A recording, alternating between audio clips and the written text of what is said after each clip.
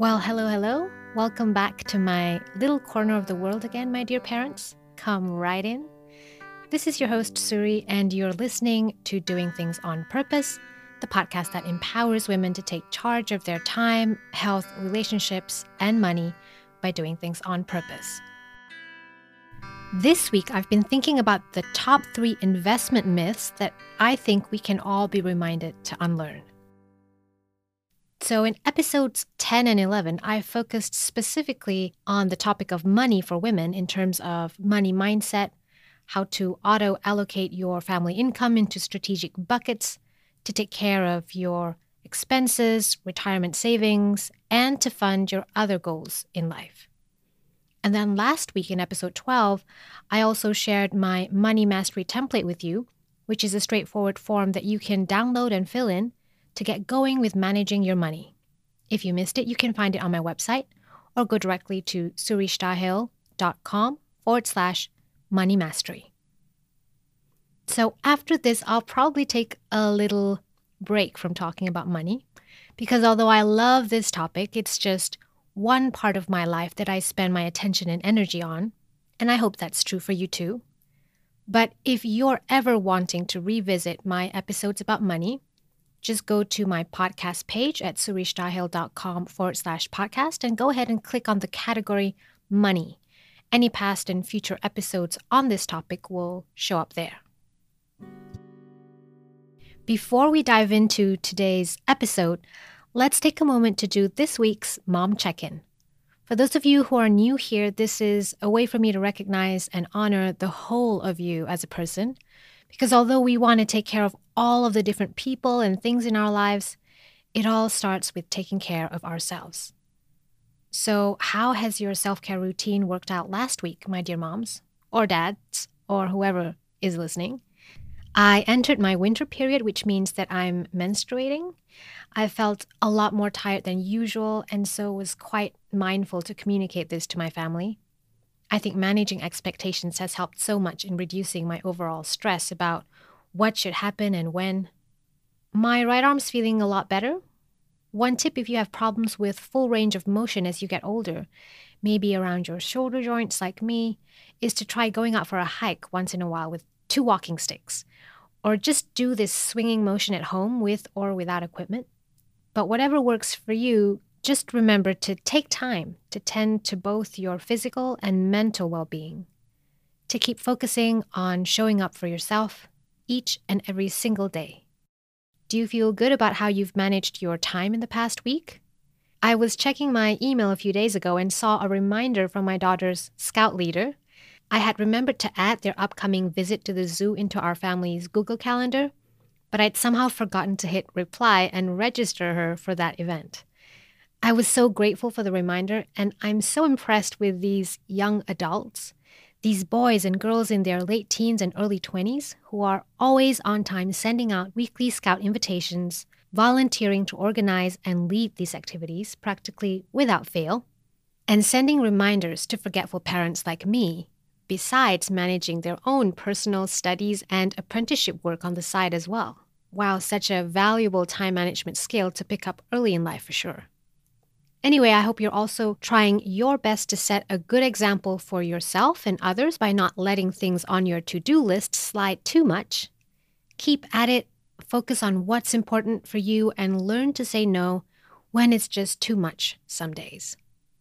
As always, you can find my best tips on managing time at surishthahil.com/time. Now let's get into today's topic of the 3 biggest investment myths that I found were holding me and my husband back from starting to invest our money earlier on as a family. These are things that I invite you to also unlearn if you're looking to find the courage to finally start learning about investing and growing your money passively and independently. These myths are just one of the many passed down beliefs that I think have simply remained unquestioned. Now, I do understand the temptation to look for shortcut answers, that we as parents often don't have time to learn something new, and it can seem easier to just borrow other people's beliefs and adopt them as our own. But the truth is, when things go wrong, we just want to be able to say that it's someone else's fault. namely that family member, friend, or financial advisor who gave us the wrong advice. But I'm here to tell you to stop, to not choose to stick your head in the sand, because these unquestioned fear-based myths have probably caused me, you, and many more women like us from demystifying the topic of personal finance for far too long. It's probably already costed you 5, 10, or even 20 years of passive compounded growth on your savings because someone you trust always told you that now's really not a good time to invest. So here's myth number 1, that investing is just gambling. Did you know that big, solid institutions that you and I rely on to keep our money safe and sound, be it the bank, the government social welfare fund, our pension fund at work, insurance companies selling you things like life insurance, health insurance, and pension protection annuities, all invest your money in the stock market? Why is this so? Because when you take the long-term view, being invested in the stock market is historically really the only good way to stay ahead of inflation. Google this statement or buy a book about it to find out for yourself if I'm telling the truth. What happens is that these institutions don't just pool your money together so they'll have enough to disseminate when someone needs to withdraw or make a claim. They take any amount that they don't need in the short term to cover operating costs and growth, and they invest that money into the stock market to make it grow. Because remember, your money just sitting in a vault is losing value every day because of inflation. And these institutions need to grow enough money to pay their managers and employees while also keeping their promises to you, depending on the type of product that you've purchased. That's why the annualized interest that any insurance product or annuity promises to secure you is always at a much lower rate than the average annualized return of the S&P 500 or even VT, the Total World Stock Market Index ETF, which have both an annualized return of around 9 to 10% or 7% inflation adjusted in the last 30 years. Side note, I find return percentages finicky to measure and quote because different sources might give slightly different numbers. I'm not a math geek to calculate it myself, and to me, it's really a moving target anyway. Why do I say this? Because as the years go by, the annualized percentage of returns per year, or for the last 2, 3, 5, or 30 years, will shift slightly with the addition of new historical data. Does that make sense? If I'm wrong, please correct me. So instead of believing in this myth, the truth is that investing is a very good way to secure your money. Going back to my point, investing, when done purposefully and without emotion, is actually the best way for institutions and for you yourself to secure and grow the value of your money. Myth number 2, recessions are bad for investors. Have you ever asked a trusted friend or family member if now is the time to invest and they say no? You ask again a year later and the answer remains the same. Because it just so happened that the last few years the stock market hasn't really been doing that great. So you never start investing. They can be forgiven because they were only trying to protect you. But in reality, their perspective on investing is actually costing you to miss out on a profitable moment to buy into the stock market. Because the truth is quite the opposite. The truth is that recessions are a great time for investors to buy into the stock market. Whether you're a new investor or you're looking to pick up more of your favorite ETFs and stocks, recessions are like the sale season of the stock market. You get more for your buck. When you've observed your favorite ETF or individual stock over the course of a year, you'll notice many dips, some big, some small, that affect the price of the stock during that period. These actually present great opportunities for buying into that investment or buying even more of it if you can. These dips can happen due to a variety of short-term events like a company scandal that hits the news cycle, new government regulations, an interest rate hike by the U.S. Central Bank, a change in trends or technological advancements, political unrest, or even due to natural disaster. But these events don't mean that the U.S. or world market that you invested in is of less value now, or that the big company that you invested in is now worthless. No, it's just a small glitch in the greater scheme of things, And please note that the stock market doesn't reflect what is, it reflects market expectation. Think about this. Imagine that because of oversupply, the supermarket in your town ran a sale on toilet paper, which you know you need and want to get anyway. Would you stock up on more of it or wait until the sale ended? Silly question, easy answer. You stock up, not like a crazy person and buy the whole shelf, but sensibly and with the money that you have to spend. Of course, you don't have to buy extra if you don't have money set aside to do so, but at the very least, keep buying into your investments both during the good times and especially during the bad times. Don't view investing as a one-time thing, falling into the trap of buying an investment for $20,000 or $50,000 from your banker once and forgetting about it until you retire. Instead, use a discount broker or a robo-advisor that allows you to easily buy, sell, and monitor your investments yourself. Or if your robo-advisor or discount broker allows you to set monthly recurring investments with the money that you've transferred in each month, even better.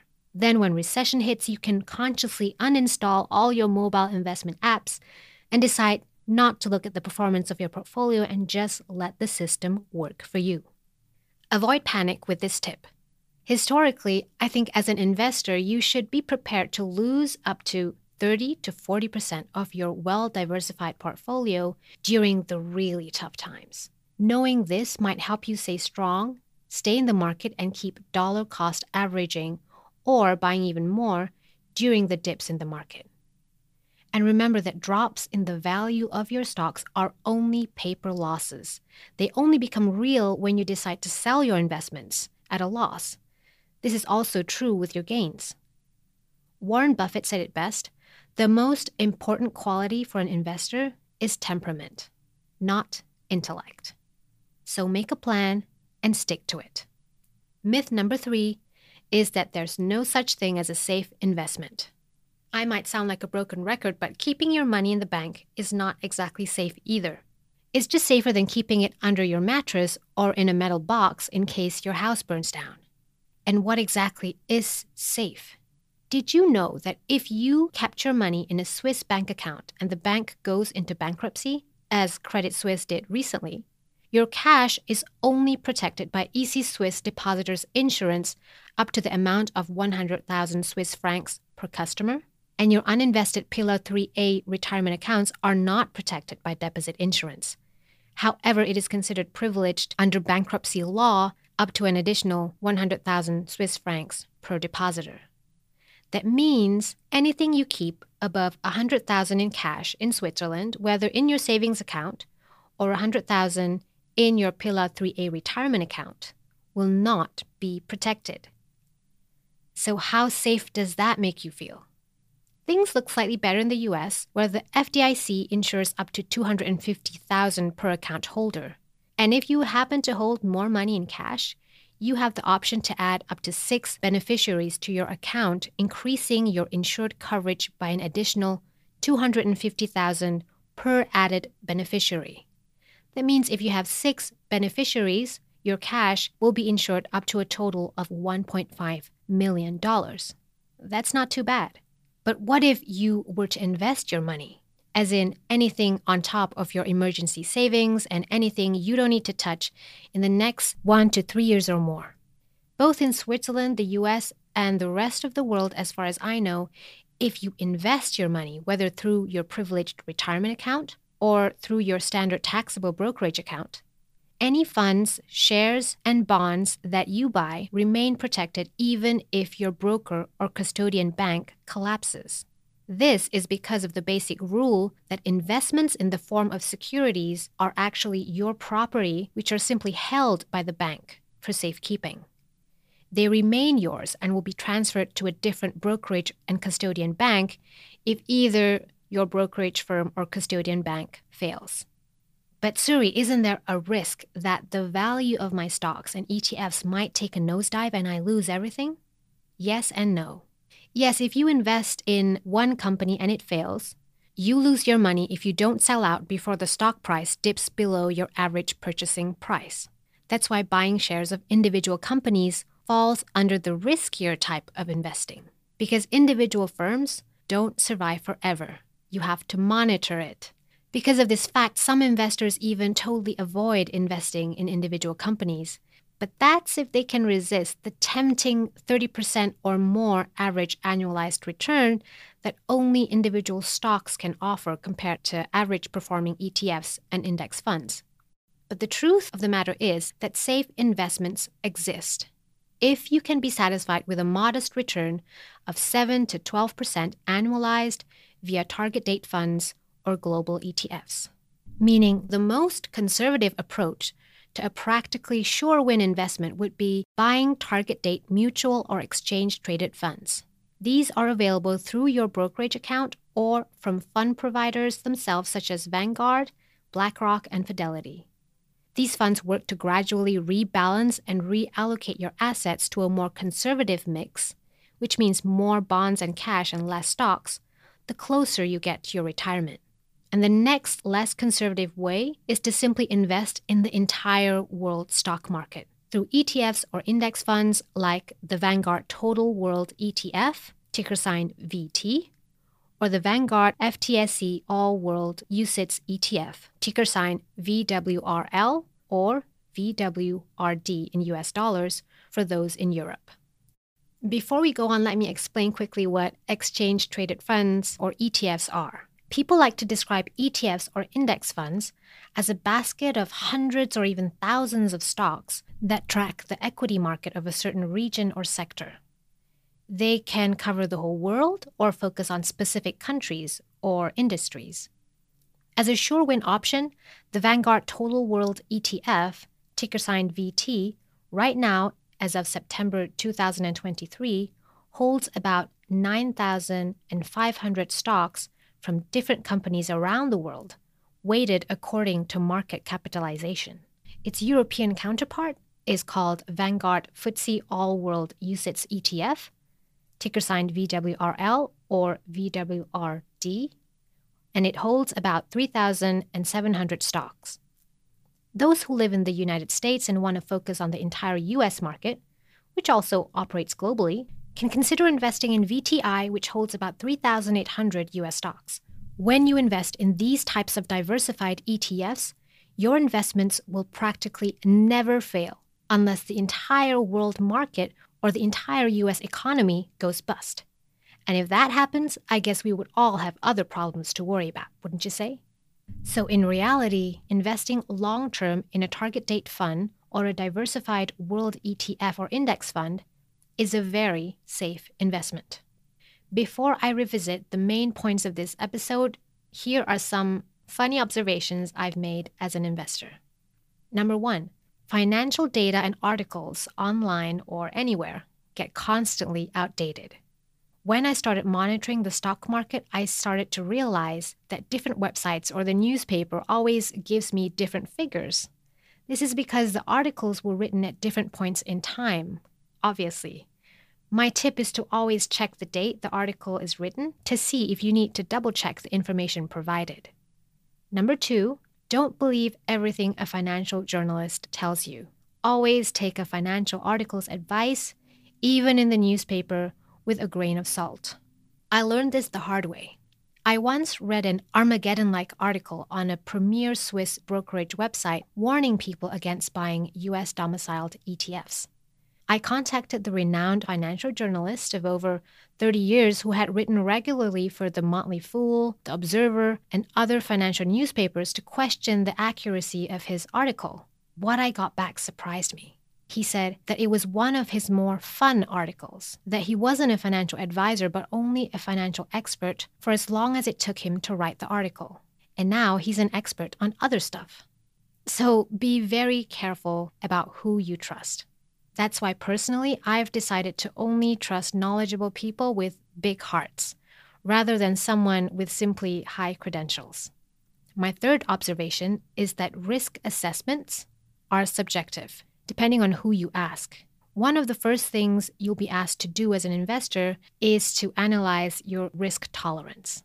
But not everyone views risk the same way. To some investors, investing 100% in stocks in the form of a global ETF is considered very conservative. because they compare it to riskier investments like individual stocks, trend ETFs, and crypto. On the other hand, banks and robo-advisors tend to categorize a 100% investment in the stock market, even in ETFs, as risky because they compare it to a portfolio that holds bonds and other investments to reduce volatility. However, they don't tell you that these non-stock investments also reduce your portfolio's performance over time and are simply a means to reduce your losses on paper when markets are in a downward trend. But again, if you understand that it's healthy for the stock market to go up and down during its overall upward trajectory, you won't worry about paper losses. So you're never at a risk of selling your investments at the worst possible time, thus realizing those losses. That's why our retirement investments are at this moment 100% in global ETFs and index funds with a slight home bias. And if you're more skittish, consider a 70-30 or 60-40 mix of stocks to bonds allocation. Again, this is our personal preference at this season of our life and perhaps will change later on. So to cap off this episode, let's recap the 3 big investment myths that might be holding you back from investing. Myth number 1 is that investing is just plain gambling. The truth is that investing is a very good way to secure your money. Myth number 2 is that recessions are bad for investors. But the truth is that recessions are a great time for investors to buy into the stock market. Myth number 3 is there's no such thing as a safe investment. The truth is that safe investments exist if you can be satisfied with a modest return of 7-12% annualized via target date funds or global ETFs. So that's the minimum that I would recommend you to look into if you're thinking of investing. Okay, so that's all I have for you this week. I really do hope this podcast has been helpful. If so, please don't forget to subscribe and rate this show wherever you listen to podcasts. And before you start investing, please check out my complete money guide at surishtahil.com/money. There you can also download my money mastery template, which I mentioned earlier in the podcast. If you want to connect with me, I'm on Twitter, Facebook, and Instagram, or send in your questions to surishtahil@gmail.com. The show notes and transcript of this episode will be available at surishtahil.com/13 for this episode 13. Thank you so much for tuning in. This is Doing Things on Purpose. I'm your host, Suri, and I'll catch you again next time.